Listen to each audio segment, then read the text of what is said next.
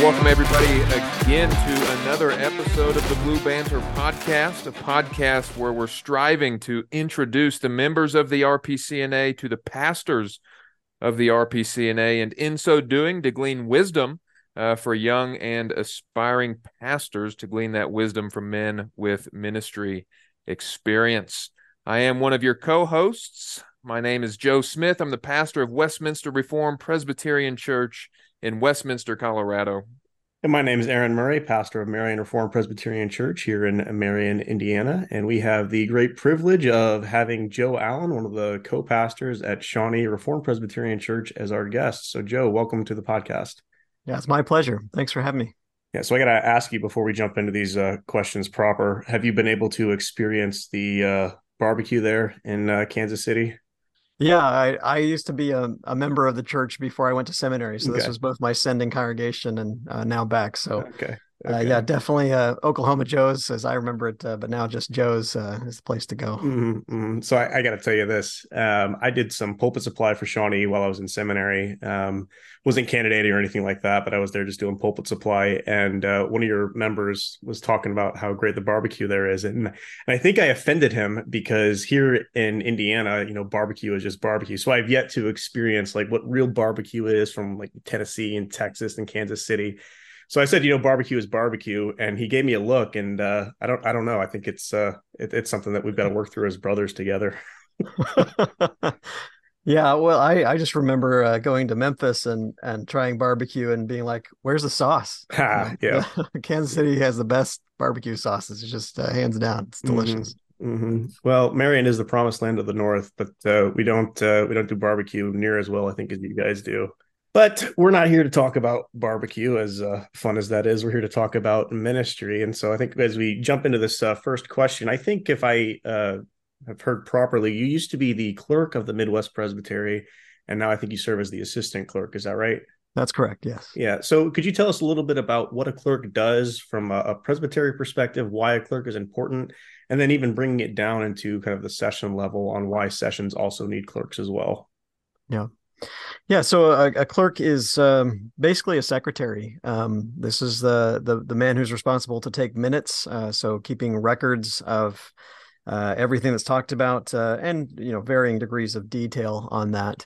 But responsible of keeping track of what the decisions of the session have made are those are recorded in the minutes, as well as any papers that come to the session. The clerk is the one that those are to be addressed to. So in some ways, he's a gatekeeper of information. He's passing the correspondence that comes to the session to the session. And then he's usually the one that also communicates from the session when decisions are made or communications go out. So he's a servant to the court. It's absolutely crucial. If the session is speaking, they're trying to speak as one, and so he's often the one that's handling that correspondence. And it's sometimes a thankless job. You mentioned that I'm now assistant clerk of the presbytery. That means largely my responsibility, at least in Midwest Presbytery, is that I handle review of records every year, which is largely just reviewing minutes. We used to do that by reviewing the books, and we still do bring the physical minute books in. But now we do electronic reviews and to facilitate the process going a bit speedier and a bit more thorough. But it is, a lot of my interfacing with clerks.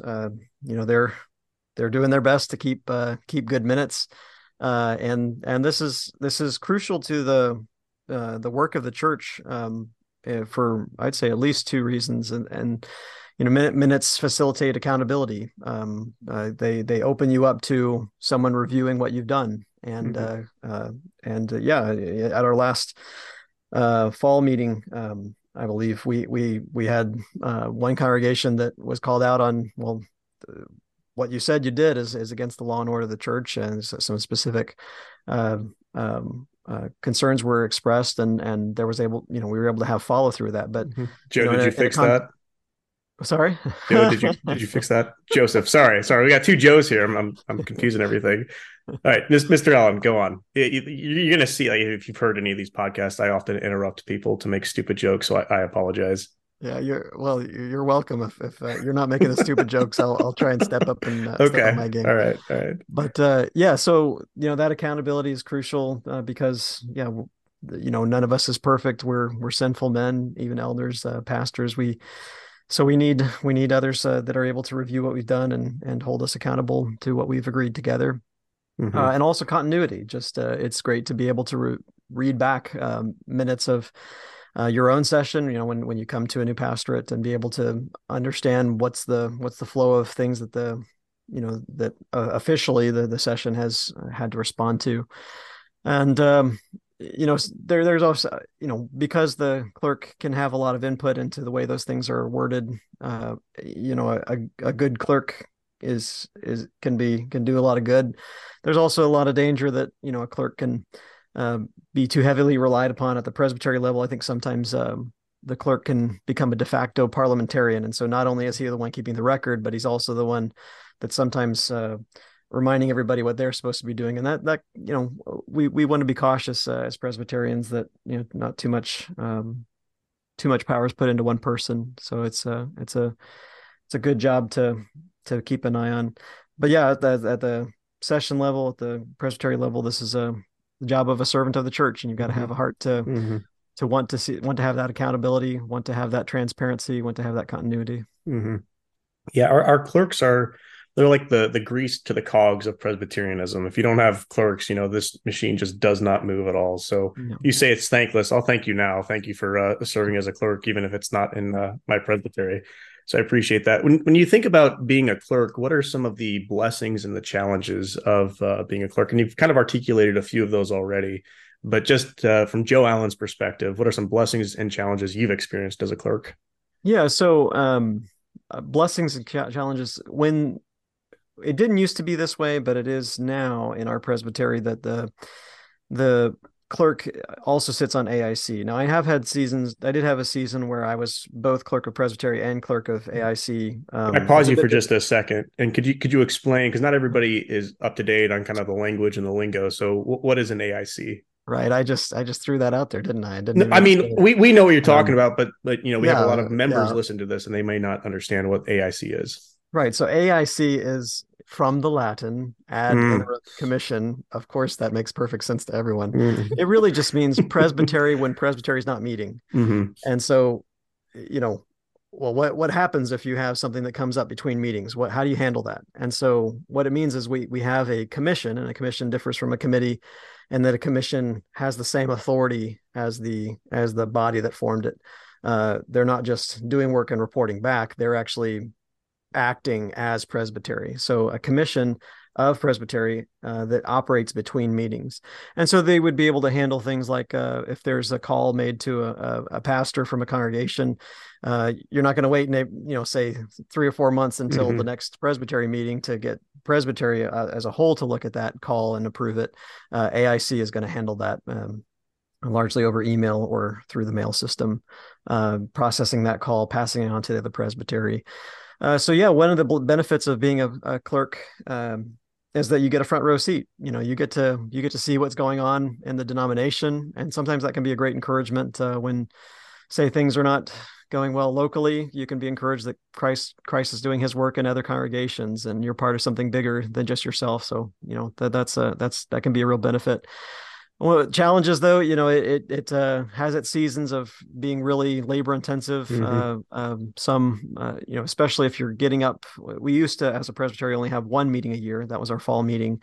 We also met during synod, but because we were doing so much business just in that one meeting, there was a lot of planning and a lot of getting the agenda correct and making sure that all the details were processed and helping with registration for whichever host congregation is doing that work. So it has seasons that are heavier, and that can distract you from what you're trying to do locally. Especially when I was in my first pastorate was a solo pastorate in Wichita, and it got to be where it was just too burdensome. Things were heavy in Wichita as well. So that's why I had to step back. From being the clerk, I went to being assistant clerk, and Andrew Barnes is now the clerk, and that's been a good transition. But there's times and seasons where it can be a lot of work, and that's it's good. It's good for the life of the church for the reasons I've already mentioned. Cool. I had and didn't prompt you on this or anything, but just if anything comes to mind, what are just for guys who may be listening who are clerks at the session level, is there any tools or tips from the trade as far as clerking, minute taking, anything like that you've just learned over the years of this that have helped you become more efficient, more precise, or what are some of the things maybe you've seen other congregations do as you're reviewing minutes where you're like, you've learned from that, you said, oh, that's a helpful way to do it, or something like that? Anything that immediately pops to mind as far as tools or tips to hand out for clerking in presbytery? Yeah, I'm not sure I would be an expert at this, but I will say that just reading a lot of minutes, trying to get into some study of how different congregations do it, and this is an opportunity that we spread around. So we like I said, as assistant clerk, I'm responsible for minute reviews. So I've been part of the process, and soon I'll be distributing out minutes that have been submitted to me for to elders throughout the presbytery for them to review. So making use of those times and seeing how do other men do it, and reading minutes of synod. John McFarland is the best clerk I know. He's just a machine at his ability to be efficient and also concise. So I think being as with so many things, having a humble attitude and being ready to learn from others. I find that there's kind of a sweet spot in as far as how much information you keep in the record. You can really put in too much that's just, maybe it's unhelpful because it catches, in a meeting that maybe is a snapshot of an issue, and maybe it resolves the next day. And if you've got that in your permanent record, it's so you want to get what's been good advice to me is to capture the actions. What are the official actions that the session has taken? Not necessarily every conversation we had. If we didn't act, I don't know that we need a record of that. We want to be men of action, and let our actions be those things that describe what we're doing, and ultimately are the things that are going to be judged. So, yeah. Sure. No, that's helpful. That's really helpful. Yeah. Aaron mentioned kind of at the beginning there that you are now, you mentioned you originally served in Wichita in a solo pastorate, and now you're in Shawnee in a co-pastorate. And so anytime, the RP is not a big denomination and we don't have very many large congregations. So anytime we get the chance to have a man on who is working in a team ministry context, we just like to ask them about their thoughts on that, experiences in that. And so just what are, and is it 2 years you've been at Shawnee now? I believe so. Yeah. Okay. So just in that quick time of, yeah, no doubt. And in that time of transition, what are some of the unique aspects of team ministry as you've been a man who's served in both? It's not as if you just went in to team ministry straight out of seminary. And so what are some of the unique aspects and blessings and challenges of that that you've come to learn, and that even men who are aspiring to be pastors or who are in seminary now and maybe weighing a call to a team ministry context and a solo ministry context, what are just some things they can consider? Yeah. Well, one thing I'll say maybe right off the bat is that team ministry should be part of every session. Sure. Jesus sent out his disciples 2 by 2. Titus 1:5 was directed by Paul to appoint elders, plural, in every town. And so even if you're the solo pastorate, I know we sometimes use that language, but you've got other men that God has called to serve alongside of you, and you need to really be treating that as a team ministry. And I'd say that maybe as recognizing a fault of my own, sometimes I think a weakness of the ministry in Wichita is that for various reasons, we had one ruling elder that was there the whole time, from early on that was with us, and then we had another ruling elder for a time. One of the weaknesses was that I think the ministry was looked a little bit too much like Joe, Hmm. and not enough like a team working together at leading the church. Yeah. And I say that as out of conviction that the church is not built on any one man, unless we're talking about the one man, Jesus Christ. Because the way that we show our humility, we show that we're following Him is by recognizing I can't I can't lead a church by myself. I can't step into the shoes of Jesus Christ. And so I do think that should be in every context. And Christ gives gifts to His church. That's one of the gifts that He gives. They're listed in Ephesians. Shepherd teachers being one of them. That's necessary for a church being organized. I already mentioned Titus 1:5. So that I'd say, maybe one of the biggest differences has been, there's a very big team here at Shawnee comparatively. We have 5 ruling elders, and then at the same time I was called, Derek Moore was called as a pastor. And so we have a session of 7, whereas in Wichita I'd have, with provisionals, sometimes a session of 4, including myself, but often locally it was me and 1, maybe 2 other men. And so there's a lot more going on here as far as when you have that many men, you have the benefit of more manpower. You can spread the work across all of our shoulders. You have a multitude of counselors. Proverbs 11:14. That's a conviction we have to have, is that with the abundance of counselors, a city there's safety. Where there's no guidance, a people falls. So recognizing that I need to be listening to and leading in accord with the leadership of all of us, and part of, because of that conviction that Jesus is the one that needs to be in the driver's seat, and He does that leadership through multiple men who are insufficient in themselves. There, given that there's that many more team members of the leadership here, there's much more opportunity to share the ministry, to focus on particular aspects of ministry. In Wichita, I wore so many hats. I was like Bartholomew Cubbins, from Dr. Seuss. Now I can be somewhat selective of which hats are appropriate to me. And in fact, that was one of the things that I tried to do when I first came here, was not to take every responsibility that I could on myself, but really try to just see how are things functioning now? How does this church operate? And where are the things that need assistance, need leadership or help? And be able to slowly take on those responsibilities to make sure that I'm doing those in ways that are complementing what Christ is already doing here. So that's been a real blessing to part of it. Blessings would include, there's a lot of stability here. Having families, elders that have been elders for a long time, know how to do what they're doing, have been very practiced, and have had the time to build very deep relationships with others, and that's a great blessing, and very thankful for that.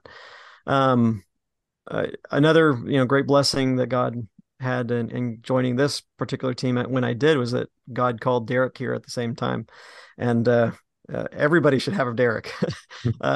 Although don't take my Derek. He's God was just so kind in that, coming out of where things were in Wichita, the congregation there ultimately closed, and that was really a hard time for me in ministry. And we had several hard times in Wichita.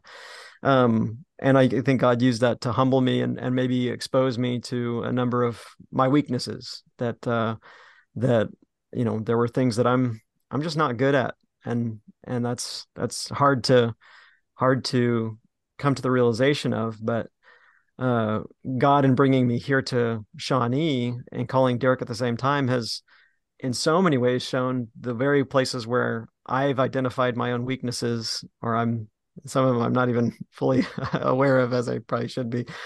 Derek has strengths in those areas, and it has been, and it's not like Derek and I even knew each other that well before we were both called here, and I don't know how well the congregation even knew how well we would fit together.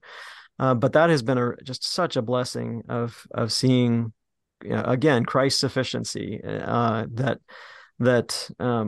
there are things that I'm not the best at, but the beauty of what God is doing is that I don't have to be the best at everything. God can bring other men and be glorified in those men serving in ways that I cannot. And that's a good thing. That shows the sufficiency of Christ. That shows his care for his bride, that he gifts differently and gives multiple, different gifts, gives, this description of the body of Christ as different body parts, that we have different ways that we serve, and different particular ways that we can be a blessing. That's just become so much more apparent to me, and I'm very thankful for that as a blessing coming into the ministry here at Shawnee, this larger team ministry than what we had before. Mm-hmm. A challenge is that every church does have sinners. Elders and pastors, we're sinners as well. And more men on session can mean that there's more opportunity for differences of opinion. And I mentioned already there is blessing and stability, but that also means sometimes if there is change that you perceive needs to happen, it can take more time to affect that change, especially if you're trying to change church culture, because people, if the established patterns are there, it's easy to just continue in those ways, and not maybe even perceive that there's a need or a way that things could be done differently.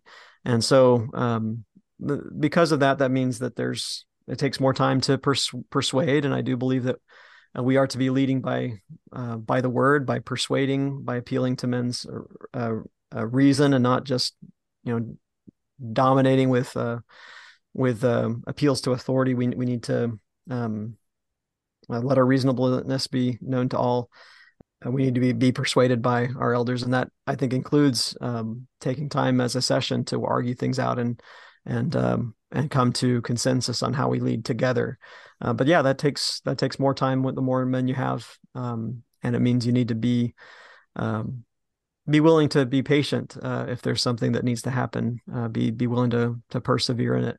And I remember when I was in the solo pastorate down in Wichita, I made friends with a guy from the Evangelical Free Church there, large Evangelical Free Church, Josh Black.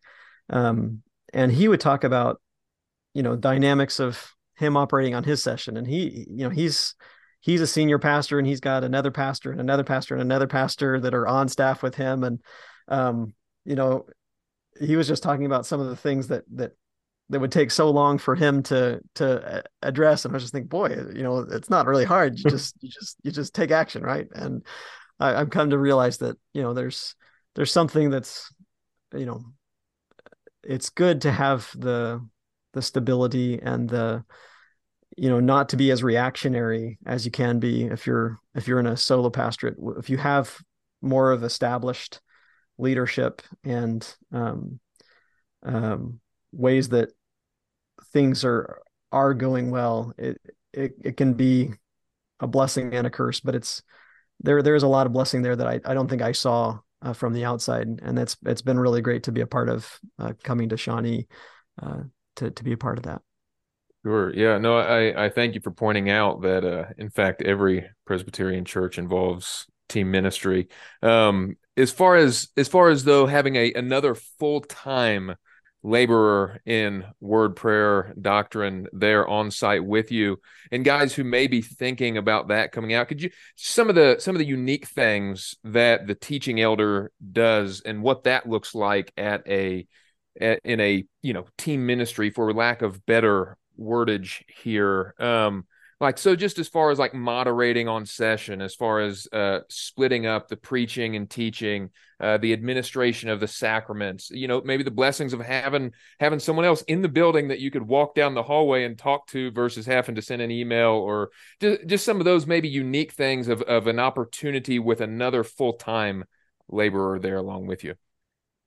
Yeah, Yeah, I guess having been here 2 years, it's very easy to forget just how many of those blessings are there. Being able to, uh, one, interact with someone who has the same seminary education, is doing largely the same things as far as exegesis and preparing sermon prep. That has been very valuable to me, and that I feel I have a lot that I can learn from Derek, and that's been a blessing um, to have someone that I respect, and he thinks differently than I do. He's very, very different than I am, and sometimes having that diversity of opinion, it gives opportunity to maybe expose some of the preconceptions that I've brought to issues, and help me to really dive a bit deeper into, well, what does the Word of God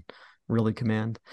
Oh, and one, I don't know why I didn't even already mention this, is that what a blessing it is to be able to sit under the Word. And I say that recognizing so many of our men in pastorates. I think both of you, so many that men in the ministry that are listening to this don't have that as a regular benefit. And I almost hate to say it because it sounds like gloating, but I'm only saying that God has really blessed me, and I can sit in a worship service every week and have someone feed the Word of God to me, and that's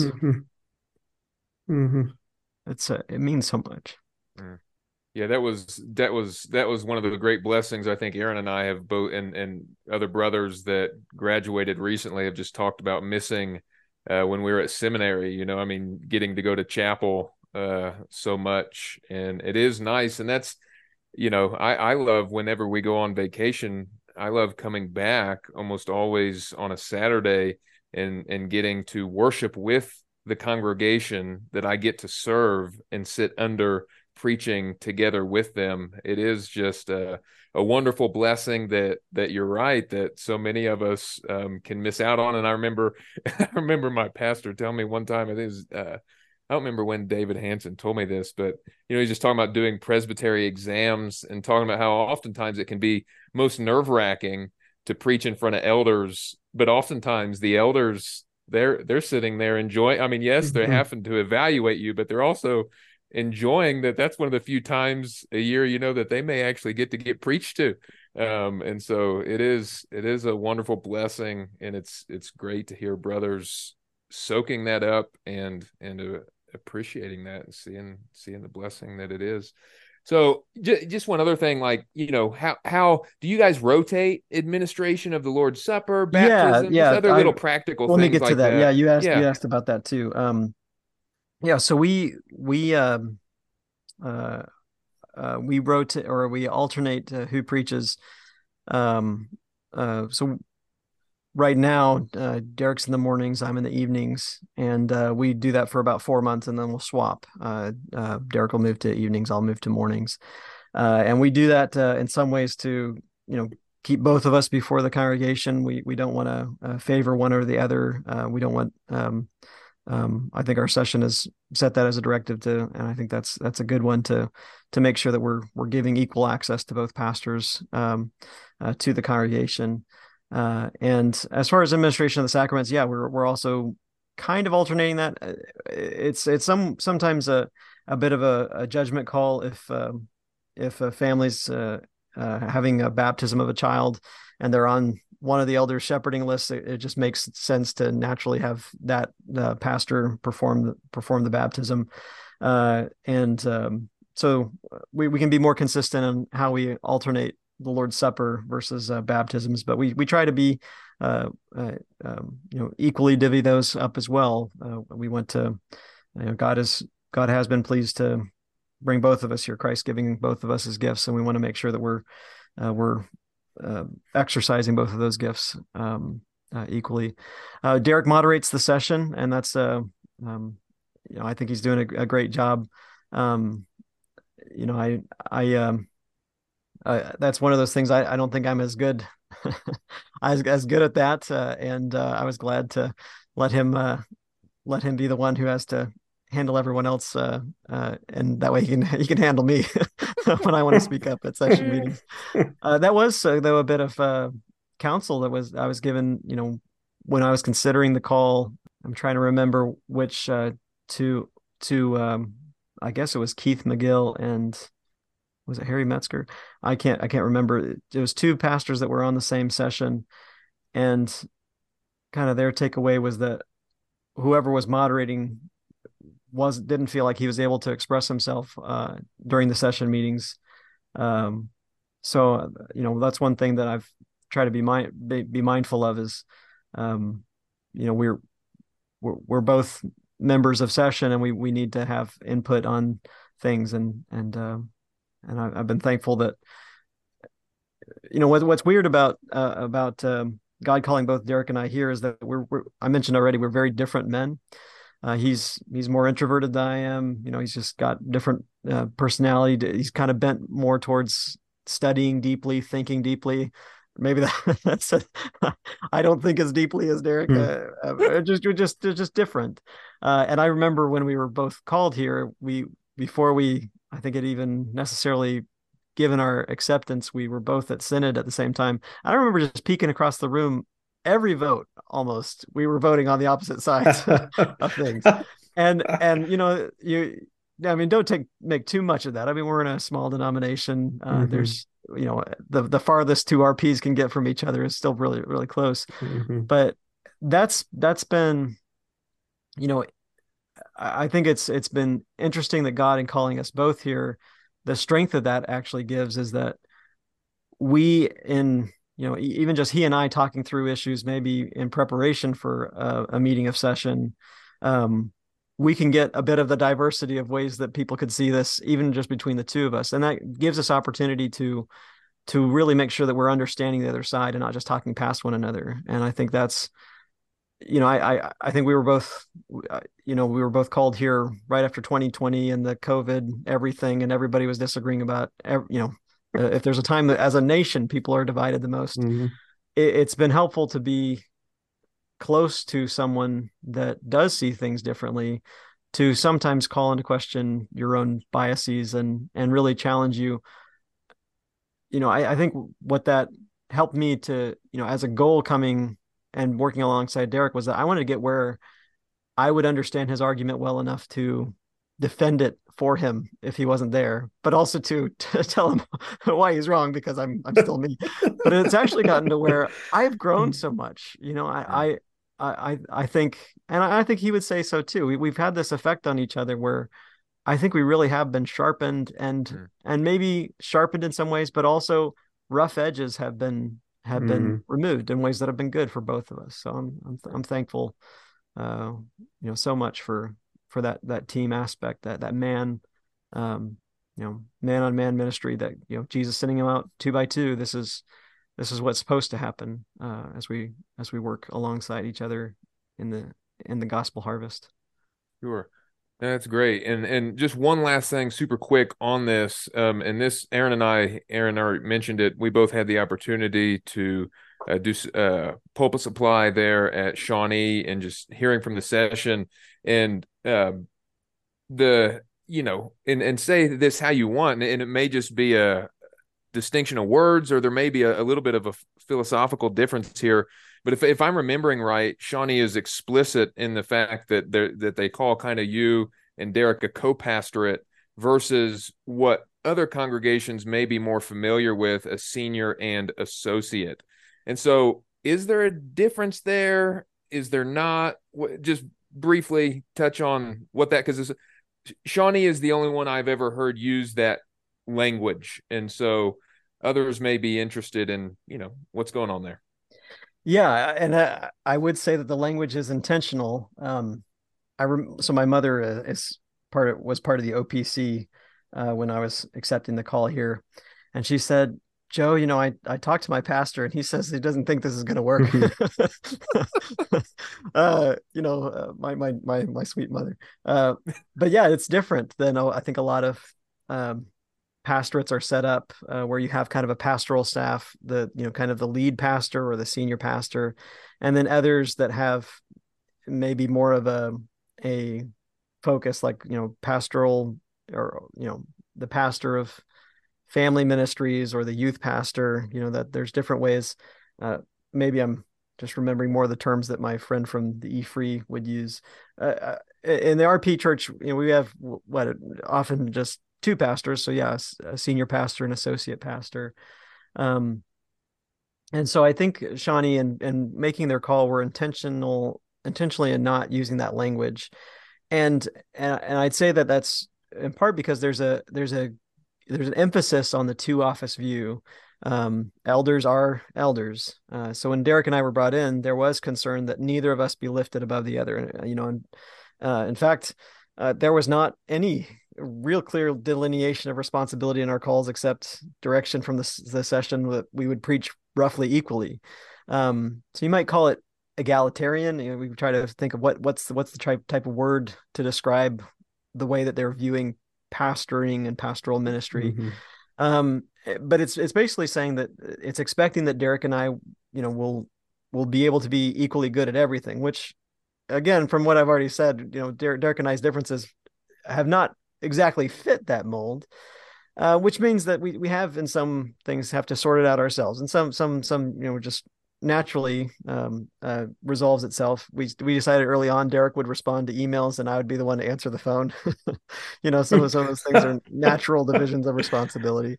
And I already mentioned I was glad for Derek to moderate the session meetings, but some of that is not explicit in the call. It's just things that we've identified about ourselves over time. And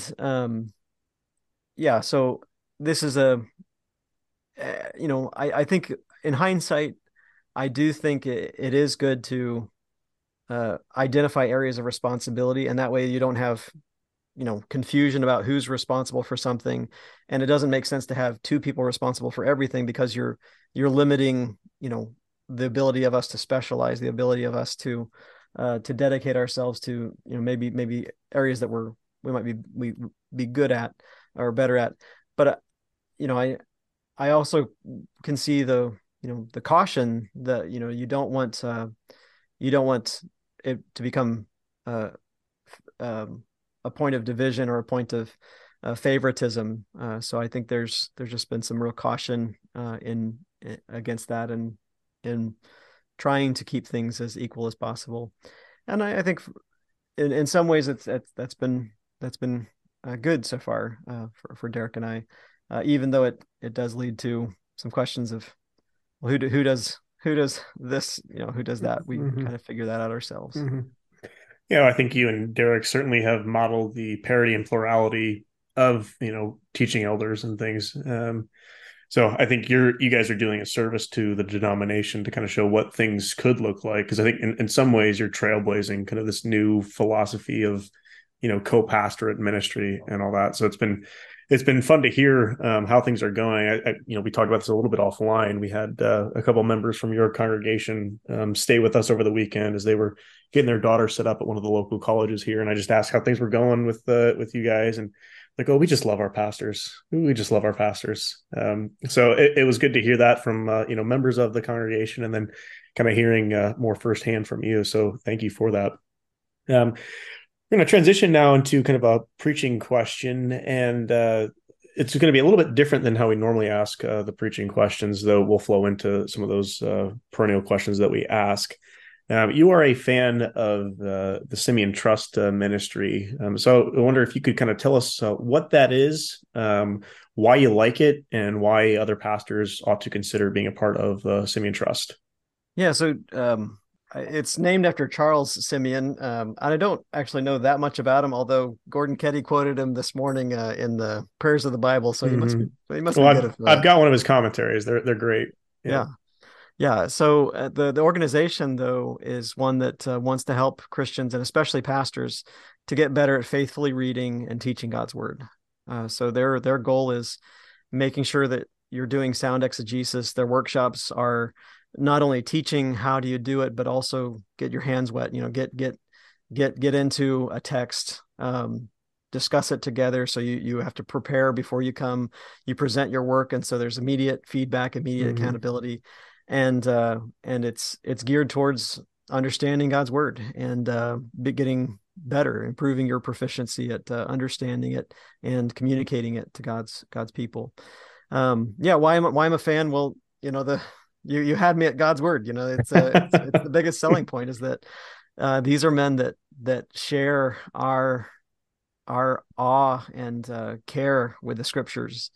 And so that's been, so I heard about it from Josh Black. I've already mentioned him, pastor of the E-Free Church in Wichita. He I don't know how he got my contact info, but he invited me out of the blue, and basically I just kept coming back because the analogy they've used is it's like spring training, where you go back. I don't play sports. It's probably dangerous for me to use sports analogies. This was their analogy though, so I'm using it. And that's that. Spring training, you go back to the basics. You make sure that you're not cutting corners or being sloppy anymore. You get back to this is the form that you're trying to get yourself conformed to, and that's what I found helpful is that even going through seminary, I can get through a year's work of actually being in the study and preparing sermons and having, funerals and counseling emergencies that come up. And I can get to where I've got what's working, but I need to be reminded of, hey, let me show this to men who are doing the same thing and get feedback, get that accountability I mentioned through minutes. This is like that same accountability with men who are also those that are exegeting God's word and want to be faithful. And so that it sharpens me. And I come away, because they format each workshop to study through a book of the Bible, I come away with, I want to preach this, this part of God's word is just so powerful because I've just studied through it. And not only have I prepared and not only have I had instruction on how you do it, but also a big part of their workshops, or a third part of their workshops, is we sit under preaching. We hear messages from that same section of God's word. So I come away from those just so thankful for the power of God's word. And I think that's why I like the organization, is that because its focus is on the Bible, it has a great potential to strengthen Protestantism. There is this has a draw for many people that are outside of our tradition, and yet they're getting taught the same principles of exegesis that we were taught in seminary. And so I find, even if we're in these different theological camps, if we can come back to the Word of God, there's hope. There's hope for reformation. The first mark of the church is the preaching of the Word, and so that's what's kept me not only coming back, but I've been a small group instructor now in one or two contexts with them, or similar groups like it, and so April 10th through 12th, I'll be going to Mill Creek Community Church, which is actually right here in Shawnee. They just last year started a workshop here. Brad Johnston was coming down to Wichita for the one there when he was there, and now he's coming here. There's still room. I've got other couches. If anybody else wants to come to a Simeon Trust workshop, I really would commend them to you. Not necessarily to say that you're going to be learning new things, but to really challenge you. Are you being faithful in your word work? Yeah.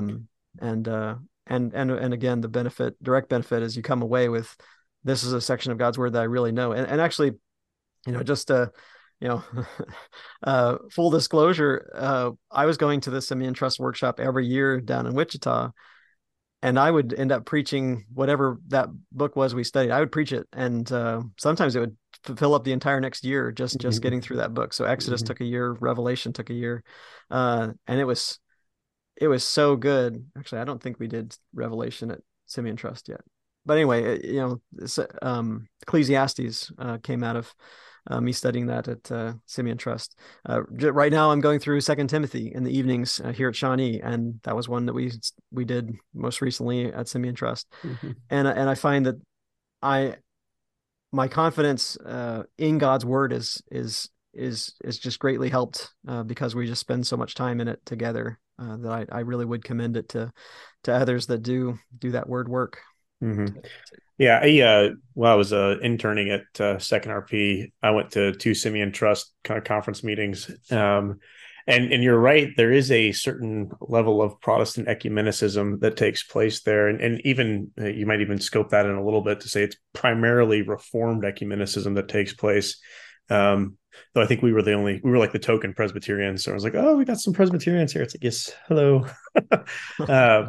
But yeah, what you were saying about the workshops actually being, workshops, it's not like you come and you listen to some guy, chat away about a particular topic. It's you have homework and, you're kind of bouncing off basically your sermon preparation, what that looks like, how you got to where you were, you're kind of showing your work. And then there's kind of feedback and evaluation, which is really good. It's, you get that a lot as a student coming up through a presbytery, but kind of once you get into the ministry, yeah, you've got people who kind of nitpick a little bit, but just hearing other pastors and how they hear things. Like we were going through Revelation. It's funny that you say, you kind of go through Simeon Trust and then whatever book of the Bible that they're going through, you end up going through. Because we did go through Revelation, and then like every church in the Indianapolis area was going through Revelation at the same time. But this was right at 2020, I think, right before COVID really made its way over to the States. And I forget which chapter of Revelation it was, but I said something like, maybe, COVID is a judgment from God. And one guy's like, you're a dispensationalist. Like, oh, wow, it's been a while since I've been accused of dispensationalism. Okay. So it kind of helps you to kind of think through, like, are you actually being faithful to the text, which I think I was. But, anyways, that's neither here nor there. But yeah, Simeon Trust is a good organization, and it's a lot of fun. Kind of leading into preaching and everything, this is what Simeon Trust is. It's a preaching conference. What is Joe Allyn's philosophy of preaching? When you think about preaching, what are you trying to accomplish? What type of people are you trying to talk to? Are you more expositional? Are you more historical, grammatical method? Are you more experiential? And then maybe what does your normal weekly preparation look like? And then what do you bring into the pulpit with you? So it's a whole host of questions that I'm just chucking at you. So answer it how you see fit. Yeah, I will answer each one of your questions in perfect detail. Okay, good. So, philosophy of preaching. My goal is that I want to speak to God's people, His word, and so my goal is to communicate not only what did the word of God mean to its original hearers, the original audience, but I want to see how that word in its place in the whole of the scriptures, which point to Jesus Christ, which all the scriptures speak of Him. I want to find how it is in accord with the fullness of revelation that we have in Jesus Christ, and I want to bring it to bear on the lives of the people that are sitting in the pew, and also the people that aren't yet sitting in the pew. I want to preach that those that, there are sermons that others that are around us need to hear. I want to be thinking of what will they need to hear when they come. Preach for those that you desire to have there, in addition to the people that are there. So what that means for me, though, is that I'm largely just preaching through books of the Bible. This is out of the conviction that I do know I have my own blind spots and I have my own hobby horses. So I want the Holy Spirit to be in the driver's seat. Don't like the next sermon text, take that up with God. He knows better than all of us. So let's be faithful. Let's just work our way through books of the Bible. Now I do right now and I've never had this ability to do when I was in the solo pastorate, but I have some ability to get my head far enough above water to be looking down the road. I'm trying to make a year's plan of preaching, which I was never able to do before, and I am putting some thought into which books are going to get preached, and assessing the needs of the congregation, but understanding that each of the texts that we're going to get to is going to have its proper context with it, because I've been preaching through, and that's going to restrain me from maybe twisting something to an effect that I might be trying to conjure up, and keep things as what does the Spirit intend to do in this body, and I'll be presenting that to the elders. So again, that's part of the team ministry. Is I want to have have their input and help in crafting what does the long-term preaching look like. So I do focus on preaching the text. If the Bible is a tree, each passage is a trunk or branch or stick of that tree, then I want to view my sermon as a tree house that's built on that branch, on that part of the tree. And so I want to build sermons which have clear support from the particular branches, the particular sermon texts that I'm reading and preaching that morning, such that people would see that the structural integrity of what I'm telling them comes from the tree itself. That they would see this is a sound tree house. I can get in there. It's going to hold my weight. And then I tell them about the view from up there. I tell them about what you find living in the tree, and I invite them to come live in God's word with me. Come live in light of what this says for yourself. So what the intention then is that they're not just hearing good theology as if it's coming from me. They're hearing, thus says the Lord. This passage is what tells you that you need to do this. This needs to affect your heart. This needs to affect your attitudes. This needs to affect your action. This needs to change the way that you go about things, the way that the church is to be run, the way that Christianity we should see these things. Is that should come directly out of the Word of God as much as I can, so that it comes with the authority of God Himself. And this, like I said, it means I need to pay attention to the original meaning of the text, or original audience, to them then how to understand it in light of Christ, and then only then, once I've understood those things, how it should apply to us now. So I need to do careful word work. But another part of it that I think was something that I don't know if I missed it in seminary. There's exegeting the texts, but there's also exegeting the congregation. And that you need to know the people that you're preaching to well enough to know what are they actually struggling with? What are the things that are causing them to doubt or causing them to rely on something other than God's word, and to be able to speak to them in a way that's understanding and applying, not just what do American Christians need to hear, but what do you need to hear? Because it's very easy to preach against the church down the street. It's much harder to preach to the people that are in the pews and you interact with. But that's the calling. Is I'm called to preach to this congregation, and I'll admit that's something that I'm growing in these things, even as I try to articulate them here on the podcast. But I want to be growing in proficiency in these things. Those are my what I'm trying to do. Thoughts.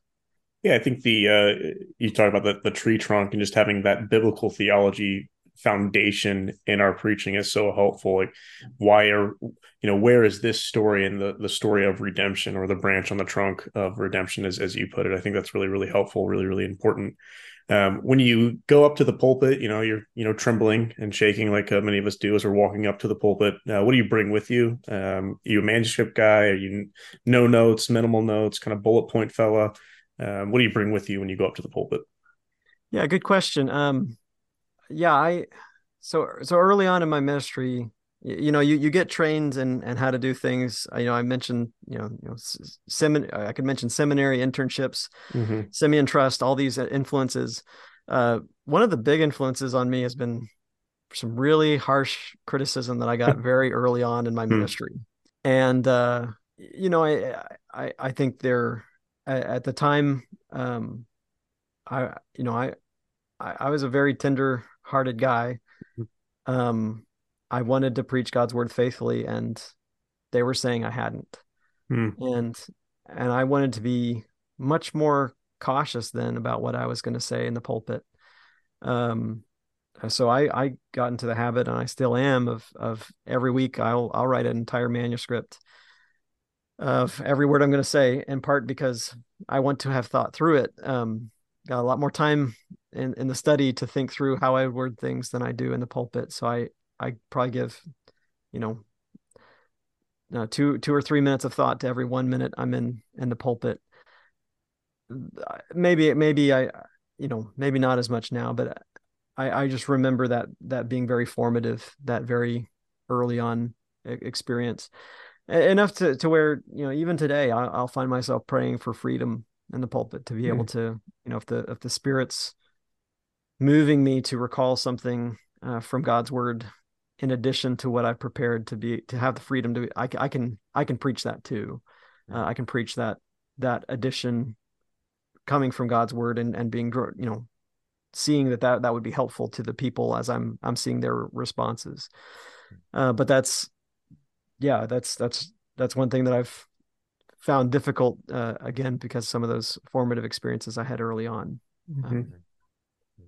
Oh, that's good. Thank you for those thoughts.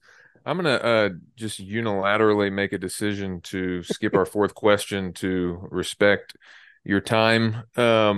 But if there's anything you would like to say about the fourth question that we sent you, totally feel free to do that. We'll sit here all day. But if you could, just what are some things that our listeners could be praying for you and for the Shawnee congregation? Yeah. Thank you for asking. We have a woman in the congregation who's had returning brain tumors, and that's maybe the first thing I'd ask for prayer for April. And then also pray for our elders. It does seem that we've had some several issues come up. One was recently diagnosed with MS. Another has some personal health issues. Another's leaving today to travel to the UK, which I'm sure will be fun. Praying for him and his travels. We do have some, as every church does, have some discipline issues before us. So pray for us that we'd have unity, refreshment in the midst of those things. We have several visitors as well. Pray that they would be enfolded. We're going to have a church information study offered soon. Pray for us to be able to encourage them and welcome them, and also pray for our young people to embrace the faith and to be growing in their Christian conviction. So those would be ways I would ask for prayer for our congregation. Sure. Oh, that's great. Thank you. All righty. Before we end, it is time for the mystery theological question that we always like to end with, and this will wrap up our asking of this particular question as we seek to finally settle the issue of the future of national Israel. And so essentially what we want to know is, what does Joe Allyn think about Romans chapter 11? What's going on with all Israel there? Is Paul prophesying about a future mass conversion of ethnic Jews and Israel as a corporate nation, even though it may not be every single Jew? But can we expect a future mass conversion of ethnic Israel? Or is all Israel there more referring to just the ingathering of all of the elect of Israel over the gospel age? Or is it some combination of the elect of Israel combined with the elect Gentiles to form a spiritual Israel? What's going on there in Romans chapter 11? Yeah, I should have anticipated this question, given that you've been asking it all month. I was wondering, since it's the last day of the month, if you're going to give me a curveball. It reminds me, when I was in Wichita, I had a neighbor who invited me to go to a function at her friend's church. It was the mega church in town, and for some reason, the pastor had really tried to get his congregation to beat the bushes and invite everybody they knew to come to this particular event. And I was thinking, oh boy, this is going to be some kind of gospel crusade or something. They're going to really try to hammer home, Jesus, and you need to repent and believe in him. But no, they were having a civil servant from the modern state of Israel come and talk about Israel. And they had a number of rabbis from the local synagogues leading prayers, and they didn't mention Jesus hardly at all. I just remember thinking, What? Yeah. What a waste of time. If you're Yeah. gonna invite people and tell this is the real important thing that you're gonna do, tell them the gospel. And Mm-hmm. I just kind of came from that, just kind of mystified. What's going on here? At the same time, I was preaching through Revelation, and Revelation 3 is Christ's letter to to Philadelphia, the church in Philadelphia. And what's amazing about that is that Christ is taking language and including some passages that that mega church had used that night to say that we need to be supporting Israel. We need to be praying for Israel. We need to be grabbing onto the coattails of it, or the garment of Israel, and telling them, tell us about their God. Jesus uses it backwards, Mm-hmm. or rather, they're using it backwards. Jesus is saying that there are Jews who are actually of a synagogue of Satan. Mm-hmm. There are those that are unbelievers, and what they need to do is they need to come down and bow before the Christians. And so take passages like Isaiah 45, 14, 49, 23, 60, 14, which talk about Gentiles coming to Israel. It's actually the way that Jesus is applying it. He's saying unbelieving Israel is going to come to believing Gentiles, believing nations, and bow down before them. Or take Isaiah 22, the key of David. These are passages that Christ applies to the church. And so that has been real formative in my understanding and expectation of what should we expect of Israel, is that I'm hesitant to say that there are specific plans for ethnic Israel, but there is expectation that because they've become unbelievers, because they've become like all the other nations, that the gospel going out to every nation does have significance for them. They can be grafted back in. Mm-hmm. They can be given that salvation, but it's only in this way, in repenting and believing in Jesus Christ. And so I don't necessarily at this point in time hold forth a mass conversion of ethnic Israel. I don't think in my expectations of what should we be programming our church to be around, as far as do we need a specific mission to ethnic Israelites because we want to hasten the coming. I don't see that as an expectation. We want to reach all the nations, and sadly, unbelieving Israel is as one of them. And so what we want to be doing is preaching the gospel, and yeah, across time, many who are of ethnic Israel have repented and believed. They believed in the Savior that they had been rejected by the Jewish leaders in the first century, and that's we see that in time and space. But I guess I'm not particularly anticipating that that's going to, as an eschatological category, that's going to happen particularly for that people.